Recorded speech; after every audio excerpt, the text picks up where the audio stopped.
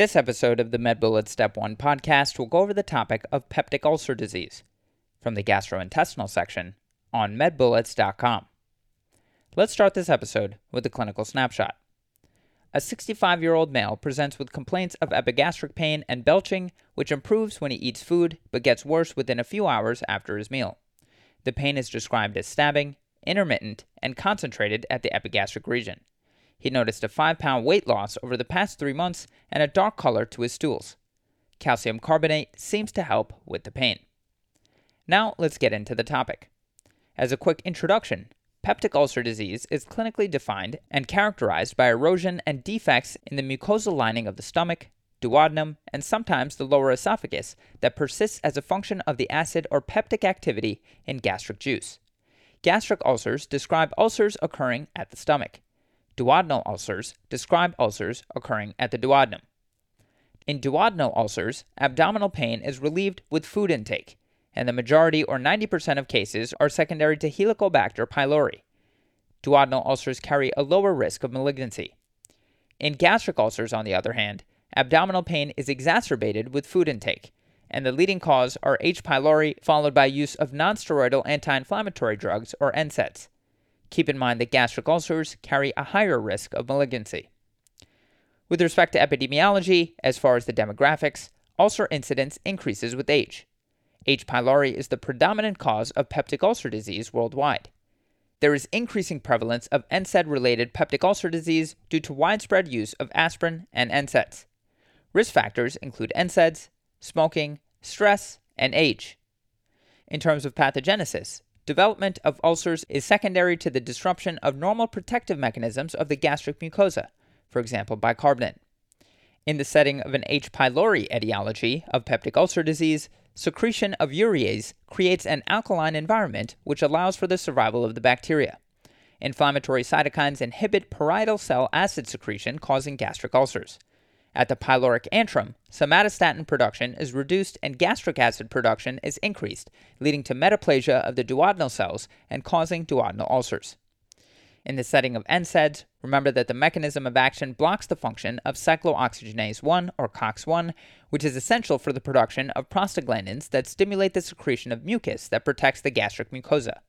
It also inhibits stomach mucosa cell proliferation and mucosal blood flow. Other causes of peptic ulcer disease include stress from serious illness, gastric ischemia, metabolic disturbances, vasculitis, and a gastrinoma or Zollinger-Ellison syndrome. Associated conditions include Zollinger-Ellison syndrome, which you should suspect in patients with refractory duodenal ulcers. Other conditions may include Behçet's disease and Crohn's disease. Peptic ulcer disease are characterized by painful sores or ulcers in the lining of the stomach or duodenum, where there is a breach in the mucosa with extension into the submucosa or deeper. Peptic ulcer disease occurs when gastric acid secretion outweighs mucosal defenses. This is most commonly due to decreased mucosal barrier in the setting of chronic NSAID use, H. pylori, and/or smoking. Keep in mind that peptic ulcer disease is less commonly due to acid hypersecretion, such as in the setting of a gastrinoma or Zollinger-Ellison syndrome. Moving on to the presentation of peptic ulcer disease, patients will have symptoms of abdominal pain, which is most common at the upper quadrants, belching, vomiting, weight loss, poor appetite, bloating, hematemesis, and/or melena. Physical exam may reveal abdominal tenderness and peritoneal signs of perforation. Moving on to imaging, esophagogastroduodenoscopy or an EGD is the gold standard of diagnosis. This is indicated in patients who show no symptom improvement following a few weeks of treatment. This allows for direct visual identification and allows for evaluation of the location and severity of the disease. Biopsy is important for the differentiation between benign ulcers and malignancy. Abdominal and chest radiographs may be useful in detecting pneumoperitoneum secondary to perforation. Positive findings include air fluid levels with bowel dilation or free air. Other studies you can obtain include the urease breath test and a complete blood count. A urease breath test is the best initial test. It's also non-invasive and allows for the detection of H. pylori infection. A complete blood count is often normal. The differentiating factors between gastric malignancy and peptic ulcer disease is that lesions will appear different on endoscopy and will be confirmed via biopsy. Differentiating factors between chronic pancreatitis and peptic ulcer disease is that chronic pancreatitis may have characteristic disease history and will present with calcifications on abdominal imaging. Moving on to the treatment of peptic ulcer disease, management depends on disease etiology and severity. Lifestyle changes include discontinuing smoking and NSAIDs. In the setting of H. pylori-induced peptic ulcer disease, you can use clarithromycin, amoxicillin, and pantoprazole for 7 to 14 days. You can also use clarithromycin, amoxicillin, pantoprazole, and metronidazole for 7 to 14 days. In the setting of NSAID-induced peptic ulcer disease, make sure you stop the NSAID use and you can introduce a proton pump inhibitor or PPI. In the setting of bleeding ulcers, resuscitation must be carried out with IV fluids and/or blood products. You can also use an IV proton pump inhibitor. Finally, endoscopic therapy with either cautery, endoclip, or epinephrine injection may be warranted. Surgery is indicated in patients with a perforated ulcer and/or hemorrhage, and this requires IV antibiotics and proton pump inhibitor prior to repair. Other indications include peptic ulcer disease refractory to medical therapy and Zollinger-Ellison syndrome. Complications of peptic ulcer disease include bleeding, perforation, obstruction, and malignancy. In the setting of perforation, you will manage this with broad-spectrum antibiotics, a PPI, and emergency surgery. Perforated gastric ulcers may erode the left gastric artery, and perforated duodenal ulcers may erode the gastroduodenal artery. Okay, so now that we've gone over the major points about this topic, let's go over a few questions to apply the information and get a sense of how this topic has been tested on past exams. The first question reads, a 42-year-old man comes to his primary care physician complaining of abdominal pain. He describes intermittent, burning epigastric pain over the past 4 months. He reports that the pain worsens following meals, and he had an upper gastrointestinal endoscopy done 2 months ago that showed a gastric ulcer without evidence of malignancy. The patient was prescribed pantoprazole with minimal improvement in symptoms. He denies nausea, vomiting, diarrhea, or melena. The patient has no other medical problems. He had a total knee replacement 3 years ago following a motor vehicle accident for which he took naproxen for 2 months for pain management. He has smoked 1 pack per day since the age of 22 and drinks 1 to 2 beers several nights a week with dinner. He works as a truck driver and his diet consists of mostly fast food. His family history is notable for hypertension in his paternal grandfather and coronary artery disease in his mother. On physical examination, the abdomen is soft, non-distended, and mildly tender in the mid-epigastric region. A stool test is positive for Helicobacter pylori antigen. In addition to antibiotic therapy, which of the following is the most likely to decrease the recurrence of the patient's symptoms? And the choices are 1. Celecoxib, 2. Increased milk consumption, 3. Low-fat diet, 4. Octreotide, and 5. Smoking cessation.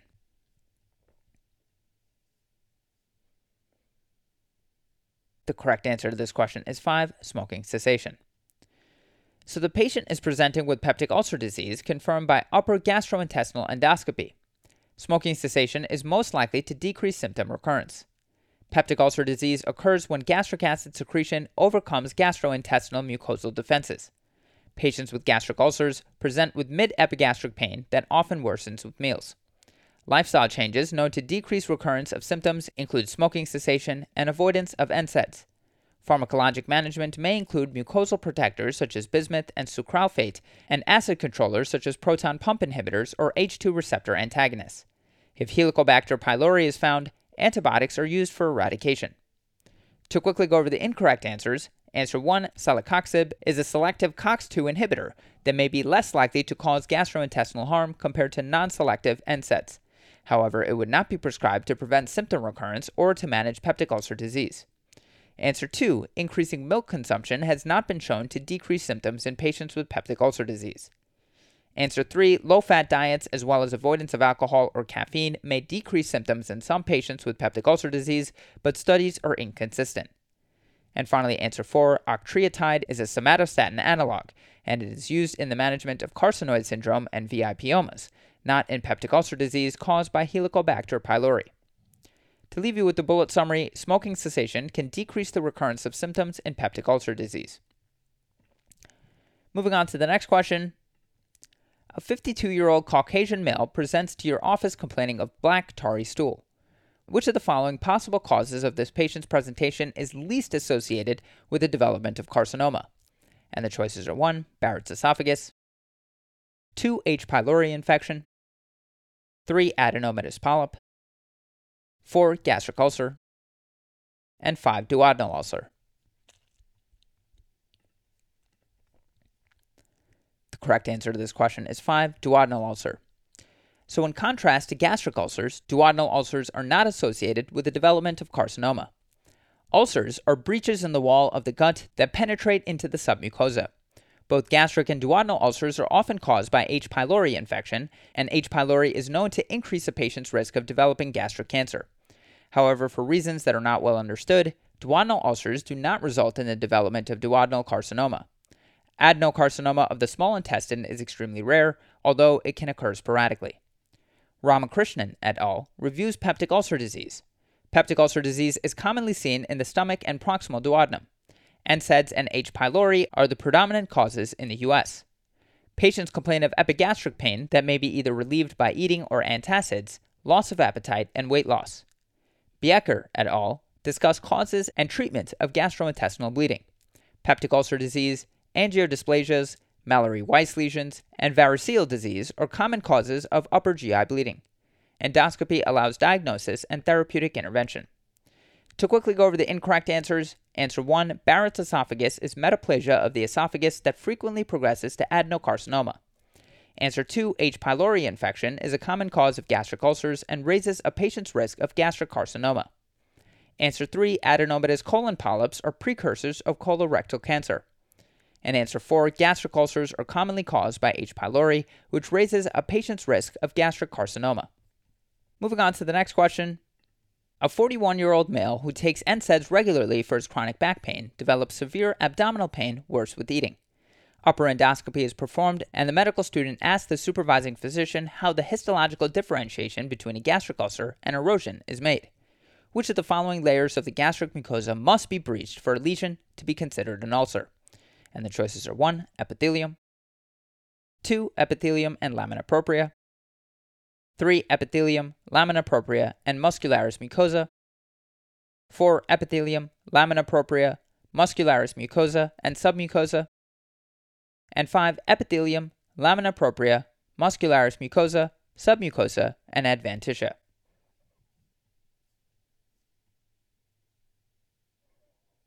The correct answer to this question is 4, epithelium, lamina propria, muscularis mucosa, and submucosa. So gastric ulcers, by definition, are a breach in the mucosa with extension into the submucosa or deeper layers. That is, the submucosa must be involved if a lesion is to be called an ulcer. In contrast, erosions are mucosal defects that do not penetrate the muscularis mucosa. The layers of the gut wall are as follows, beginning in the lumen. 1, mucosa, which includes the epithelium, lamina propria, and muscularis mucosa. 2, the submucosa, including Meissner's plexus. 3, muscularis externa, including Auerbach's plexus. And 4, serosa/adventitia. Semble and Wu reviewed the effects of nonsteroidal anti-inflammatory drugs or NSAIDs on the gastric mucosa. Since NSAIDs inhibit both cyclooxygenase 1 and 2, with COX-1 being very important for gastric mucosal defense against gastric acid, NSAIDs decrease the gastric mucosa's ability to protect itself from the very acid that it produces. Therefore, it is necessary to be cautious when taking NSAIDs on a continual basis, as their consumption may lead to gastric erosions, gastric ulcers, or upper gastrointestinal bleeding. Ramakrishnan and Salinas reviewed the symptoms, causes, and treatment of peptic/gastric ulcer disease, which normally occurs in the stomach or proximal duodenum. The main causes for gastric ulcers are the usage of NSAIDs or infection with H. pylori. Gastric ulcers usually present with epigastric discomfort, loss of appetite, and weight loss due to the discomfort. The pain is usually relieved when antacids are taken or during food consumption. NSAIDs should be discontinued if an ulcer is detected, and treatment should be given if H. pylori is found to be the causative agent. Treatment for H. pylori consists of eliminating the bacteria and administering a proton pump inhibitor for up to 4 weeks or until the ulcer heals. To quickly go over the incorrect answers, answer 1, epithelium, and answer 2, epithelium and lamina propria, are incorrect, as these describe an erosion which does not penetrate into the submucosa. Answer 3, epithelium, lamina propria, and muscularis mucosa is incorrect, As to be classified as an ulcer, the submucosa must also be penetrated. And finally, answer 5, epithelium, lamina propria, muscularis mucosa, submucosa, and adventitia is incorrect, as while deeper tissue can be breached in an ulceration, the serosa or adventitia is not required to be disrupted to differentiate an erosion from an ulceration. And moving on to the final question. A 54-year-old man presents to the emergency department with severe abdominal pain. For 7 months, he has noticed abdominal pain shortly after eating, and the pain worsened in intensity this week. Prior to today, the pain was 6 out of 10, sharp and gnawing in nature, and would go away after 1 hour. Today, the pain is 10 out of 10 and has been unrelenting for 30 minutes. He denies chest pain, shortness of breath, vomiting, or diarrhea. He has noticed that his stools have been darker than usual lately. His temperature is 99.2 degrees Fahrenheit or 37.3 degrees Celsius. Blood pressure is 90 over 62 millimeters of mercury. Pulse is 95 per minute, and respirations are 19 per minute. On exam, his abdomen is rigid with guarding. On abdominal ultrasound, there is free fluid in the hepatorenal recess. Perforation of which of the following vessels most likely contributed to the findings on ultrasound? And the choices are 1, gastroduodenal artery, 2, left gastric artery, 3, left gastroepiploic artery, 4, proper hepatic artery, and 5, short gastric artery.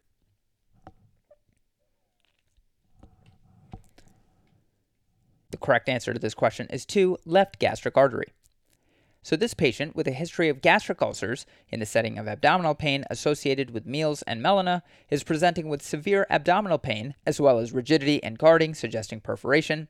He also has hypotension and free abdominal fluid. This is most consistent with the perforated gastric ulcer with massive bleeding, which is most likely the result of left gastric artery erosion.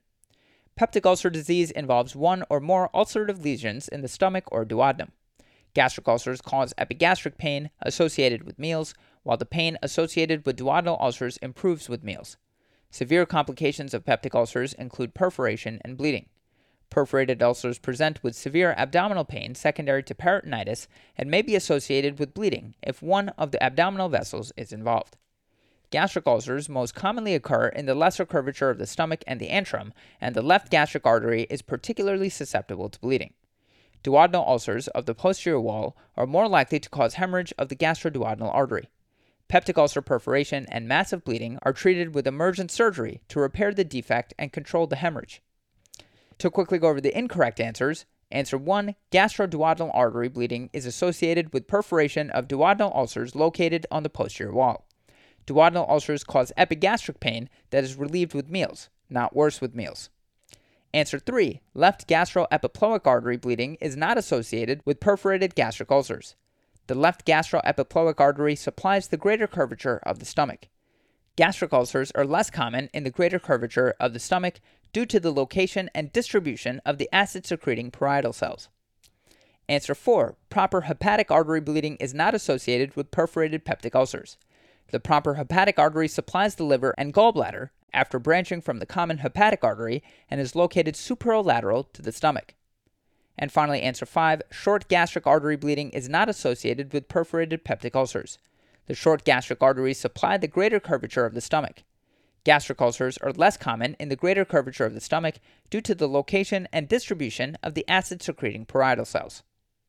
And to leave you with a bullet summary, perforated gastric ulcers are most common in the antrum and lesser curvature of the stomach and may cause bleeding of the left gastric artery. That's all for this review about peptic ulcer disease. Hopefully that was helpful. This is the MedBullets Step 1 podcast, a daily audio review session by MedBullets, the free learning and collaboration community for medical student education. Keep in mind that these podcasts are designed to go along with the topics on medbullets.com, and in fact, you can listen to these episodes right on the MedBullets website or mobile app while going through the topic. If you've gotten any value from the MedBullets Step 1 podcast so far, please consider leaving us a 5-star rating and writing us a review on Apple Podcasts. It will help us spread the word and increase our discoverability tremendously. Thanks so much, and we'll see you all tomorrow.